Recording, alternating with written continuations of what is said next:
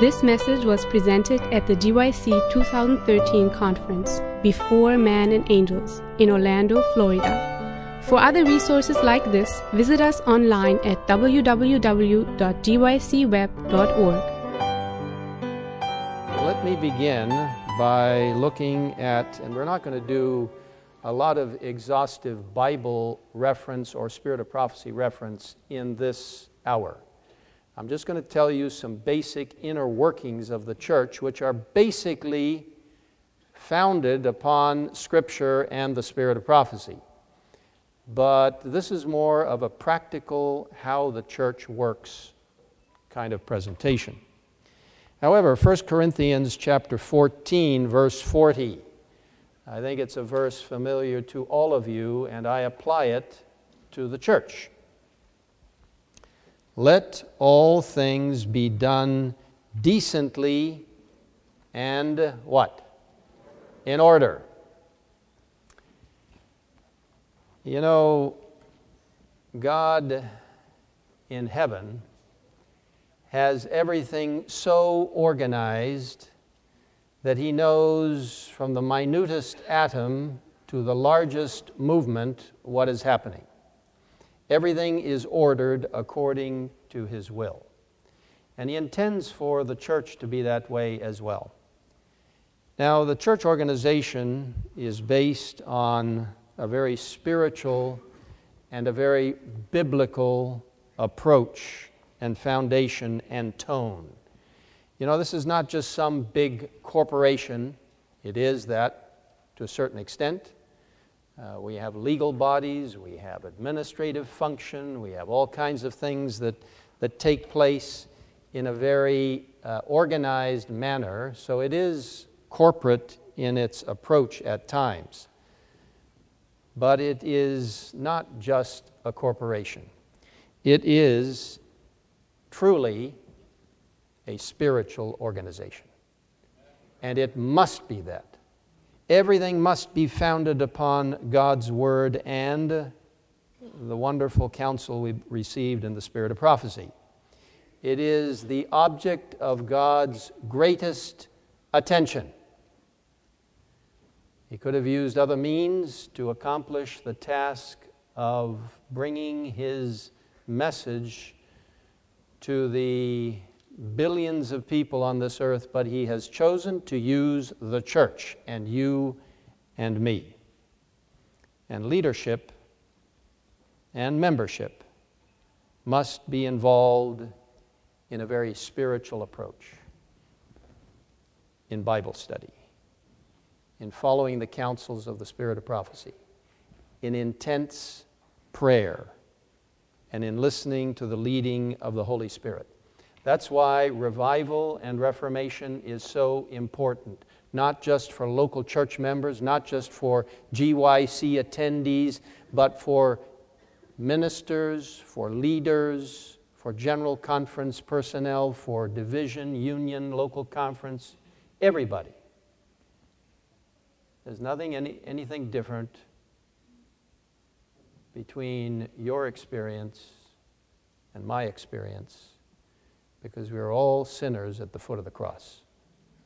So revival and reformation is key to preparing God's church for the very final times which I believe we are actually in. I really believe that Jesus is coming soon. I really believe that the church is about to enter a period of time when it will see incredible evangelistic explosion, but also incredible resistance by the devil using every means possible. Now, this is not a seminar on that, but I'm just telling you my own personal conviction. We must remember, as we talk now, about practical ways in which the Seventh-day Adventist Church functions and how you, as a young person, fit into it. We must remember, this is absolutely crucial, that the Seventh-day Adventist Church is the remnant church of the Lord. Thank you for the lights. That brings clarity to the situation. That this church is called of God. That this is a unique movement with a unique people called in a special way with a unique message and a unique mission. And that, of course, is focused most dramatically in Revelation 14 and also Revelation 18. We are to lift up Christ and His righteousness. Now, we're just laying a foundation here for how the church works. I don't want you to get the idea that there's some kind of magic formula that, we can do this and achieve this.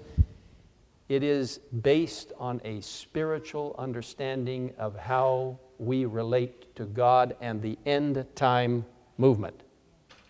And so Christ must be first and foremost, and Christ and His righteousness must be what is seen in all of us as we work within the church. That is the core of the three angels' messages, Christ's righteousness. Let's not get tripped up in all kinds of strange understanding that if we understand the chart this way, or if we do it this way, or that everything's going to unfold because we are so brilliant. We must focus upon Christ's righteousness and our submission to Him, and then His power working in us will then develop the final end-time movement. Now, the charts, and of course, prophecy is all part of that, but it is Christ and His righteousness that is most important. The three angels' messages, the sanctuary service, the Sabbath, His soon coming. Now, the Seventh-day Adventist Church evolved from no organization, absolutely zero, a very loosely confederated group, to the current setting of cooperative organization that we have. Now, I'm not going to read you much today or refer too much in the Spirit of Prophecy, but let me just read from Testimonies to Ministers and Gospel Workers. I'm reading through this book personally. If you want something that will challenge you in almost every area, whether you're a minister or not, it says ministers and gospel workers. All of us can be gospel workers, right? Read this book. It's absolutely incredible. Anyway, page 26 of Testimonies to Ministers. A couple paragraphs, just to give you an understanding of how the church moved to where it is now. As our numbers increased, it was evident that without some form of organization, there would be great confusion, and the work would not be carried forward successfully. To provide for the support of the ministry, for carrying the work in new fields, for protecting both the church and the ministry from unworthy members, for holding church property, for the publication of the truth through the press, and for many other objects, organization was indispensable. So you see, as they developed from just a loose group that didn't want to have any creed, didn't want to have anything that bound them, just the Word of God, which the Word of God is to be our foundation, absolutely. But they were opposed. They were almost anti-organization. But they soon found out that they needed some kind of organization to make the work move. Yet there was strong feeling against it among our people. The First-day Adventists were opposed to organization, and most of the Seventh-day Adventists entertained the same ideas. We sought the Lord with earnest prayer. Now that's a key for anything that you're facing in your own local church or institution. Prayer. It's vital. And so it says, we sought the Lord with earnest prayer that we might understand His will, and light was given by His Spirit that there must be order and thorough discipline in the church, that organization was essential. System and order are manifest in all the works of God throughout the universe. Order, this is the last sentence, order is the law of heaven, and it should be the law of God's people on the earth. Order. Now that doesn't mean everybody marching, like little automatons without thinking. But it means a submissiveness to the Word of God and the impression of the Holy Spirit and the counsel of the Spirit of prophecy to bring about order so that the mission can be accomplished. Today we have all kinds of things that help to bring, quotes, order into the church. I brought with me, increased my weight load on the airplane, but that's okay. We have the working policy of the General Conference. Now that looks like a formidable book. And it has all kinds of regulations and policies concerning everything you can think about. And if you come up with something that isn't covered in here, then probably they're working on it. It is a big book and covers many different topics. Now, working policies, that sounds so dry and so bureaucratic. But really what it is, these are just general agreements that we have made together as to how to accomplish the mission of the church. And the General Conference Executive Committee, you can change a working policy at an annual council of the General Conference, which is only once a year. You can't change it at a spring meeting.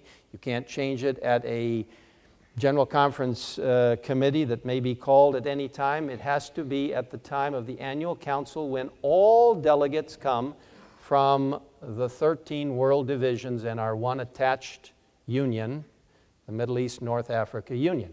When they all come, and of course every union president is a member of the executive committee of the General Conference, then you can change working policy or add to the working policy. So it is something that we do collectively from all over the world. It's not something done just in a back corner somewhere with no one knowing what's going on. We have also the church manual. If you're not acquainted with the church manual, I think you can buy it in an ABC or certainly online. The church manual is something which local churches use to keep order in the local church. And it is something so important that you can't change this at an annual council. It can only be changed at a General Conference session, once every 5 years. So at San Antonio, in a year and a half, hardly seems possible that another General Conference session is coming about. We hope and pray that the Lord will come even before San Antonio. But if He doesn't, we'll have another General Conference session. And at that time, you will see some changes that will come in. Usually there's small modifications and that kind of thing. So that governs the local church. Then we also have a minister's handbook, which has lots of good information for pastors and other materials that help to keep the church functioning in order. We have the fundamental beliefs, which now number 28 fundamental beliefs. These are essentially beliefs which we have had for decades, but which have been codified first in 1980 and then more recently an additional one added. Not that it was a new one, it simply incorporated prayer in an area that would focus upon the tremendous challenges, especially in areas where spiritualism is so strong, and that God's power is stronger than satanic influence. But we have fundamental beliefs. We have administrative organizational systems. We have institutions. We have over 500 local conferences and missions. We have over 120 unions around the world. We have 13 world divisions, and we have the General Conference. Now let me just state that all of these organizations work together in a setting, and this is so critical, I cannot underscore it more. They all work together not just because we voted a lot of stuff and you have to follow it this way. We work in a beautiful setting, normally, of genuine, loving trust in each other and in this message. And if church members, and most specifically administrators of the church organizations, do not exercise this humble trust in each other, then we can have challenges and problems.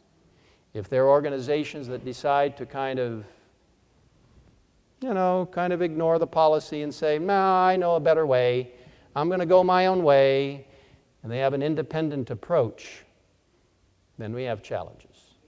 And we have to pray a lot, we have to talk a lot, we have to work a lot, we have to try and bring the group together, and sometimes we actually have to take votes that will help people to come closer. But basically, this church is based on mutual trust in God and in each other. There's one thing that you need to know also, as how your church works. The General Conference cannot do everything. You have to recognize that. A division can't do everything. A union can't do everything, or a local conference, or a local church. We all work together in a kind of symbiotic relationship. There are constituencies that are involved. There are executive committees that are involved. When a conference becomes a conference and not a mission, then of course they have their own ability to accomplish certain things and legal aspects which are not which do not permit other organizations to force them. Now, there are ways in which to bring people back into the center and back into a more harmonious relationship if there's a problem. But you cannot force certain organizations to do certain things because of the way the church is structured. Constituencies, even a local church. When you have a church business meeting, the conference cannot come in and overrule that business meeting. Only a church can transfer church members. The conference can't, the union can't. Only a local church has the privilege of taking a vote to transfer or deny transfer of a local church membership. So there are certain things which each organization can do and cannot do. I want to tell you, though, regardless of what we are facing or will be facing, because let me tell you, whatever the church is facing now, and we face a lot of challenges, but I want to tell you there are a lot of wonderful things that the Lord is doing. But the challenges we're facing are nothing compared to what we will face. And as we learned this morning in our devotional, we need to study this Word. This is what is going to be the foundation of how we proceed for the future. The Word of God is so important. Now, in terms of our approach as well, before I get into some rather specific things, an attitude of humility and an attitude of submissiveness is so important for the church and for you as you approach how to affect your church, how to put something into practice or into effect in your church, and how you can affect your church. It depends on your humility and your submissiveness to God's will. Now, a few words about some specifics that help to make up this complex organization that we call the church. We have institutions. Institutions are some of the most important facets of our work that help the 18 million plus members. We've now passed the mark of 18 million church members just in the last few months. By God's grace, the church will continue to grow, but we have to make sure that our new church members fully understand what they've come into. Amen. And what the great mission is of this church and what the foundation is. But institutions were established for the sole purpose to nurture the mission of the church and to train young people to be part of that mission. Now, we have so many professional disciplines today that graduates of our schools can't always find employment within the church. So I'm not speaking specifically about the employment in the church, because many of you represent disciplines outside of church employment. But God has asked that our institutions train young people to be the foremost missionaries in whatever line of discipline they find themselves. And so that's really what institutions are for. Institutions should never allow themselves, nor the church allow them, to become an end in themselves. Institutions are solely there for the mission of the church. In terms of evangelism and mission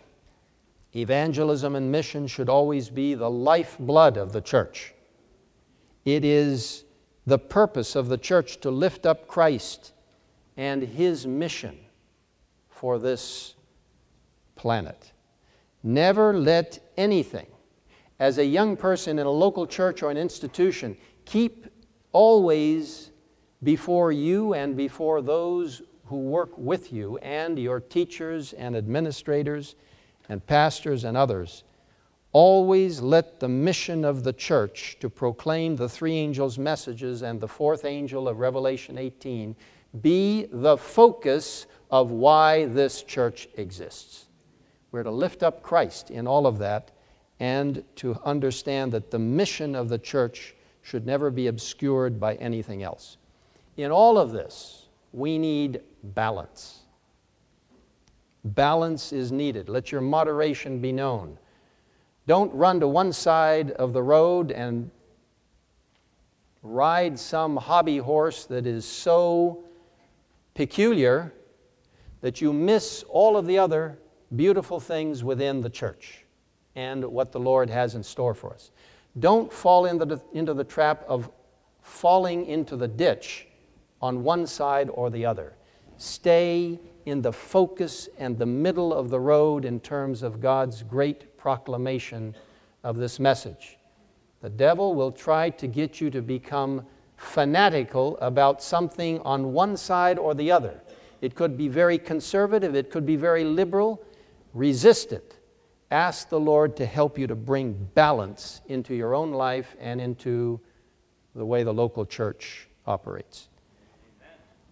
The Bible is the absolute foundation of church organization and activity. The hermeneutics, how you explain the Bible, is what is at stake within the church today. Historical, biblical, or historical, grammatical, you can use both of those terms. That is the approach the church has used and will continue to use, as opposed to a lot of other variants. One of the primary ways that most of the world that looks at religious things uses is the historical critical approach, which in essence puts the analyst and the scholar or an individual above the Word of God. It allows you to say, well, yes, that was done at a certain time. The conditions were such and such. Therefore, that does not apply to us today because of such and such. And pretty soon, you will be carving up your Bible and you will have very little left. So we allow verse upon verse, precept upon precept. We allow the Bible to interpret itself. We are also historicists. We are people who understand that God composed things in such a way that history provides verification of His Word. We are not futurists when it comes to prophetic understanding. We are not in any way preterists. We are historicists. And that, again, is a critical factor for the future. as the Seventh-day Adventist Church moves ahead and in your own local setting. The spirit of prophecy is absolutely vital for our growth, and some places do not give respect or credence to the spirit of prophecy. And I have to say, and this may sound judgmental, but most places that ignore or put down the spirit of prophecy are not growing. The spirit of prophecy, I've said it so many times, and you may know it by heart, it is one of the greatest gifts given to the Seventh-day Adventist Church. Just pick it up and read it, and you will find that it absolutely brings clarity to so many situations. So don't fall into the trap of ignoring the spirit of prophecy. Now, the role of the local church and the congregation. First of all, I want to say that you must, as one of your first obligations, pray for your local church, for your pastor, for the locally elected leaders of your church, for the outreach of your church. The local church role in the Seventh-day Adventist Church is absolutely crucial. Without local Seventh-day Adventist churches, and all of us belong to one of those. I belong to one. A precious little church. It's not a big church. It's a wonderful church that our speaker this morning, if she had entered that church, she would have gotten an awful lot of encouragement and affirmation. I'm sorry she had that experience in that one church where nobody said anything to her. Don't ever let anybody walk into your local church without having at least 5 people be able to say, yes, I greeted that visitor. You need to make people feel very much at home and warm when they come to your local church. But the local church plays an absolutely critical role. It nurtures us. It also helps in guarding our teaching and our practice. A solid local church is key to the solid platform of the Seventh-day Adventist Church in general. Don't just look at the general conference. Oh, they'll make sure everything's okay. No, it begins at the local church where you are. So by God's grace, work in a very singular way in helping evangelistic outreach to take place in your local church. Participate in your local church. Encourage your church to have worship services that bring glory to God and not glory to human beings. I don't believe that God can work in a very powerful way when our worship services tend towards highly, I'm not saying you can't have emotion in the church service, it ought to be there, but there's a difference between sanctified emotionalism and hyper-Pentecostalism. And I just don't think that God works in a chaotic situation where people are so involved in emotion and in rock music and other things which take away the focus from what Revelation 4 talks about. If you have any question about what a worship service ought to be, read Revelation 4. There are not a lot of verses in that chapter, but it gives you a clearer picture of what worship is all about. Now, the church works through meetings. Whether it's in the local church and the conference, the union, the division, the general conference, we have executive committees. These executive committees are selected in a representative way. Some of the people are on there because of positions. Others are selected because they have been nominated as leading laypersons or whatever it might be. We work with business and constituency meetings. Your local church has a business meeting. Probably one of the least attended meetings in a church is a business meeting.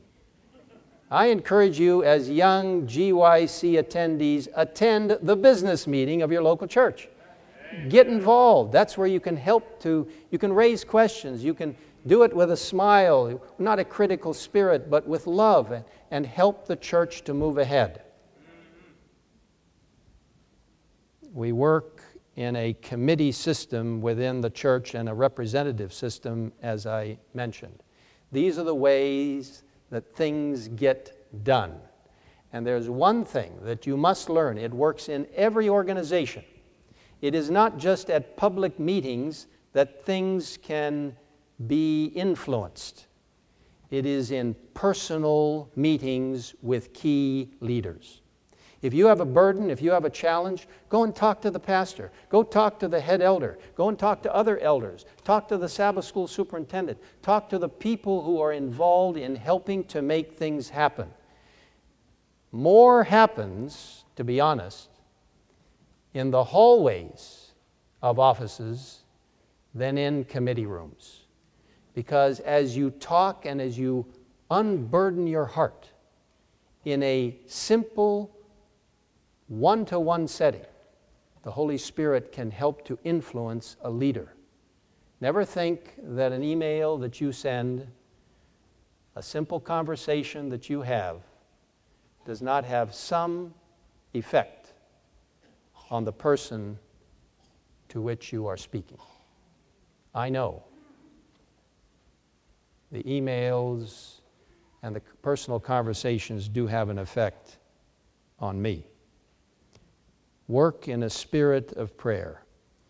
Bible study and spirit of prophecy, counsel, and trust. We work as much as possible within the church on a consensus basis. There is no reason why we ought to set up two sides and always be fighting and lobbing grenades at each other and then take a vote and, we won by 2 votes. That's not the way God wants the church to work. Sometimes we have to take a vote in terms of finding how the entire group is lining up. But generally speaking, the best way to approach it is on our knees, in intense Bible study, and asking the Holy Spirit to help us through the situation, whether it is the color of the carpet in a local church or whether it is women's ordination. On our knees, Bible study, and asking the Lord to guide us, to bring us into some kind of consensus. Now, it may not be possible all the time to have consensus, but that's the best way. Voting comes under God's guidance at a time when a decision has to be made. And we use that system effectively within the church. The local church, all the way to the General Conference session. Functioning bodies that actively are being participated in by you and by everyone make the church dynamic. And we have to underscore the fact that we don't today have Ellen White with us in person. We do have good counsel, but we can't ask Ellen White, and many times God didn't work through Ellen White this way. She didn't get an answer. They had to spend time praying. They had to spend time talking and discussing and searching the Scriptures, and then the Lord revealed it to them. But we don't have Ellen White to just simply ask, well, what should we do in this situation? We don't have the Urim and the Thummim, on the breastplate of the high priest. You asked a question, and my guess is it had to be a pretty important question to ask. And one lit up if it was yes, and the other one clouded over if it was no. We don't have that. But we are told in the spirit of prophecy that a decision that is made, and I'm paraphrasing it, at a general conference session, when all representatives are present, and in San Antonio we will probably have over 2,700 official delegates from all over the world. When a decision is made, it is a decision of the highest order and ought to be accepted. And that we need to submit our own thoughts to what the large body decides. So how is it that you can make changes in your own local church or in your institution? I think you would start with talking with the pastor or with the elder. You would pray and you would share. You would send letters or emails. Call people on the phone. And then when the answer is finally given, don't be defiant. Don't be independent, but in a spirit of true submissiveness, look at the big picture and say, Lord, you know what ought to happen, and I submit to your authority. Whether it's at the local church or whether it is the world church in general. Let me give you a few examples, and I'm going to speak for about another 10 minutes, and then we'll take some questions and answers. Some examples. Let's say in the local church, you see some challenge in the Sabbath school. You know, unfortunately, in the Western countries of the world, Sabbath school attendance is dramatically decreasing. I don't know why people just kind of show up for church. I'm really not sure why they come for church when they couldn't come for Sabbath school, because, in my opinion, Sabbath school is the most exciting part of the whole church worship experience. Amen. You get to sit down, unless you've got and I hope your Sabbath school class is not just another didactic setting where somebody gives another sermon.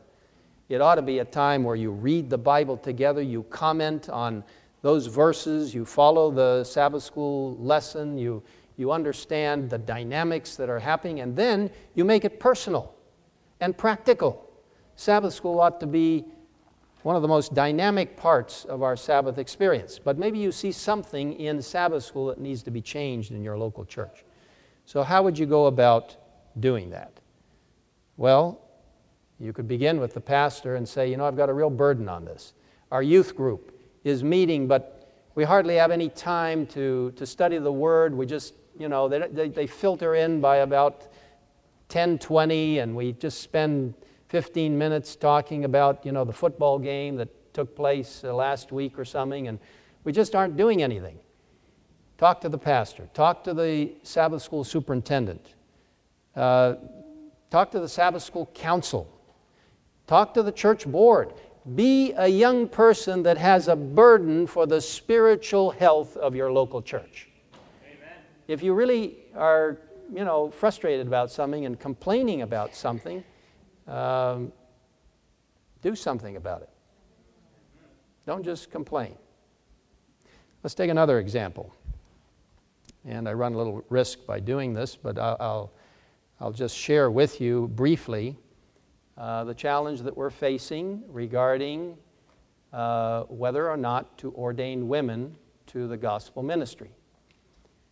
And it's interesting the perspectives that you get from different people, especially in relation to what I'm supposed to be doing or the general conference. No, they're meddling too much, or they're not doing enough. You just get a whole array of things.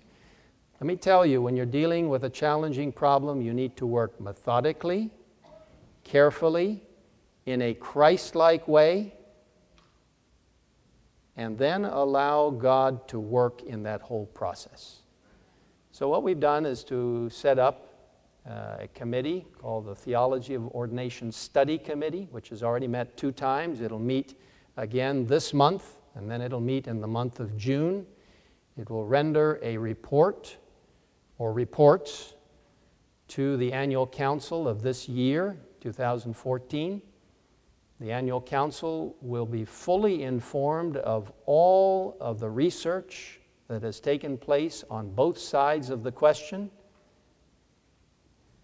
and then they will decide whether to forward this question to the General Conference session in San Antonio. And of course, we have to work carefully as we look at all of the data that has come in. There are many people who genuinely are working on both sides of the question. For us to point fingers at people and tell them that they are not genuinely interested in the church if they don't agree with our particular viewpoint is not a Christ-like approach. But I do believe God has an answer. And I absolutely, personally believe that it is found right in here. And I have my own personal convictions, and I might say that I have not been publicly expressing those because I want this process to work in an appropriate way. At some time, certainly I will probably express my views, but all of us have to remember to do things in the most Christ-like manner, to allow the Holy Spirit to so fill us that self is put down and that only Christ is glorified. I tell you, though, actually, the biggest question about that subject, or it could be about any subject, to be honest.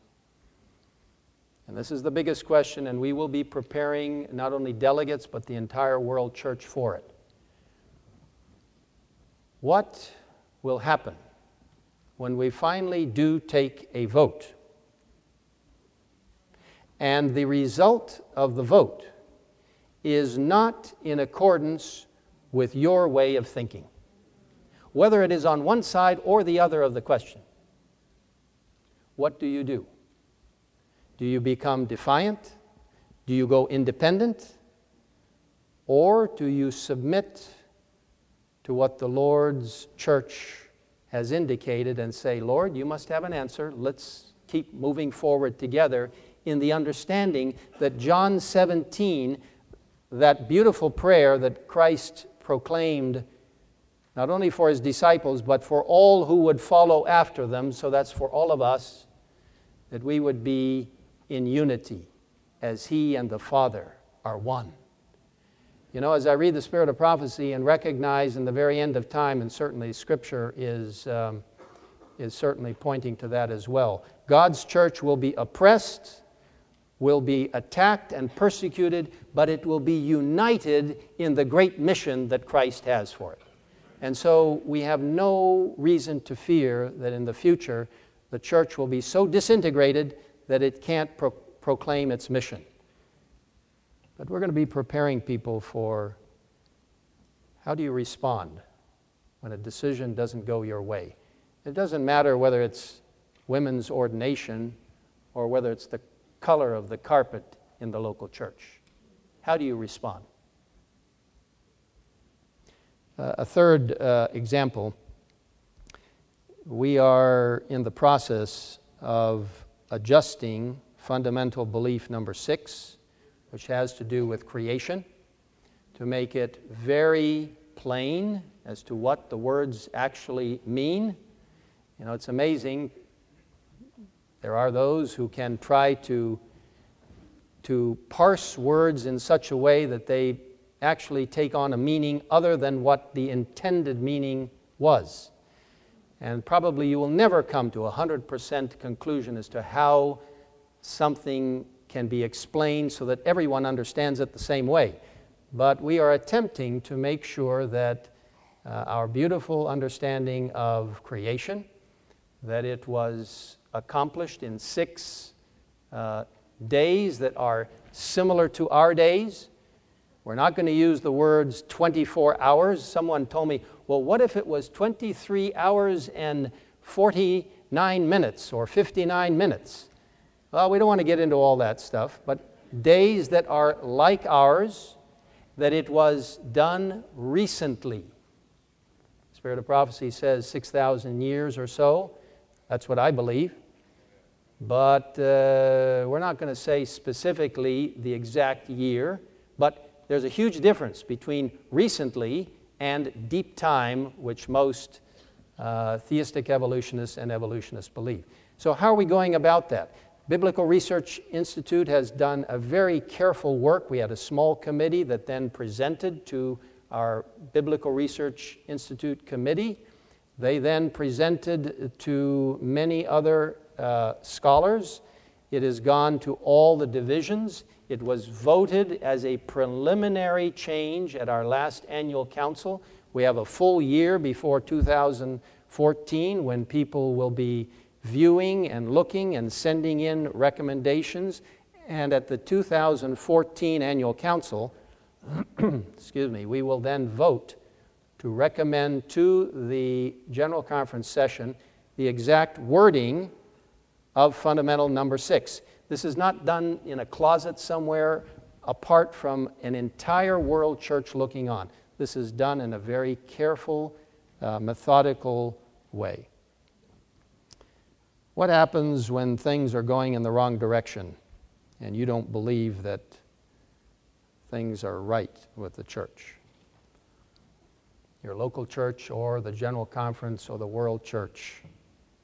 First of all, pray. Prayer can change a multitude of things. Then talk and reason with people. And then be patient.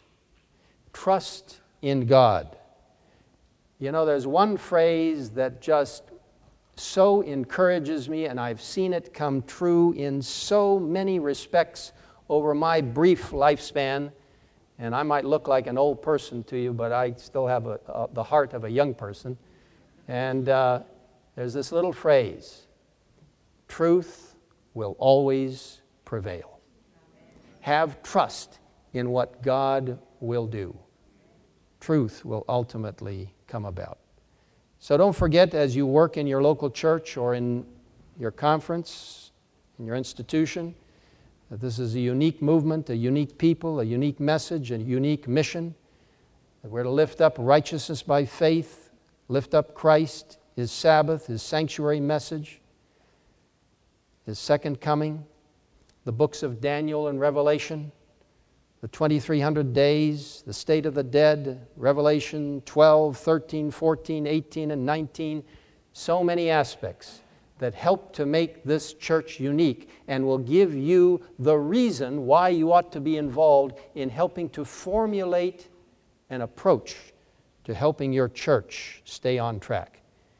If you take away this understanding, there is absolutely no reason for this movement. We might as well be part of a general Christian body. Never, ever give up this precious concept that we are a unique movement called of God.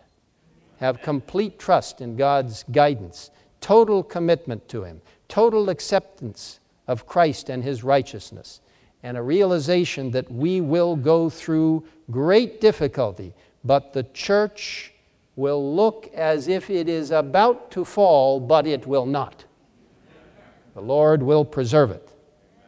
When facing problems, whether in your local church or you're frustrated with the whole world church, be Christ-like and patient. Don't lash out at people. Let your beautiful Christ-like spirit speak louder than even the words that you are uttering. Speak truth in love. And the greatest way to help the church function is to prayerfully be involved. Be involved in your local church. Focus on God's Word and His mission. I mean, we could spend another hour or two talking about all kinds of things. Mission to the cities, which has just taken off all over the world.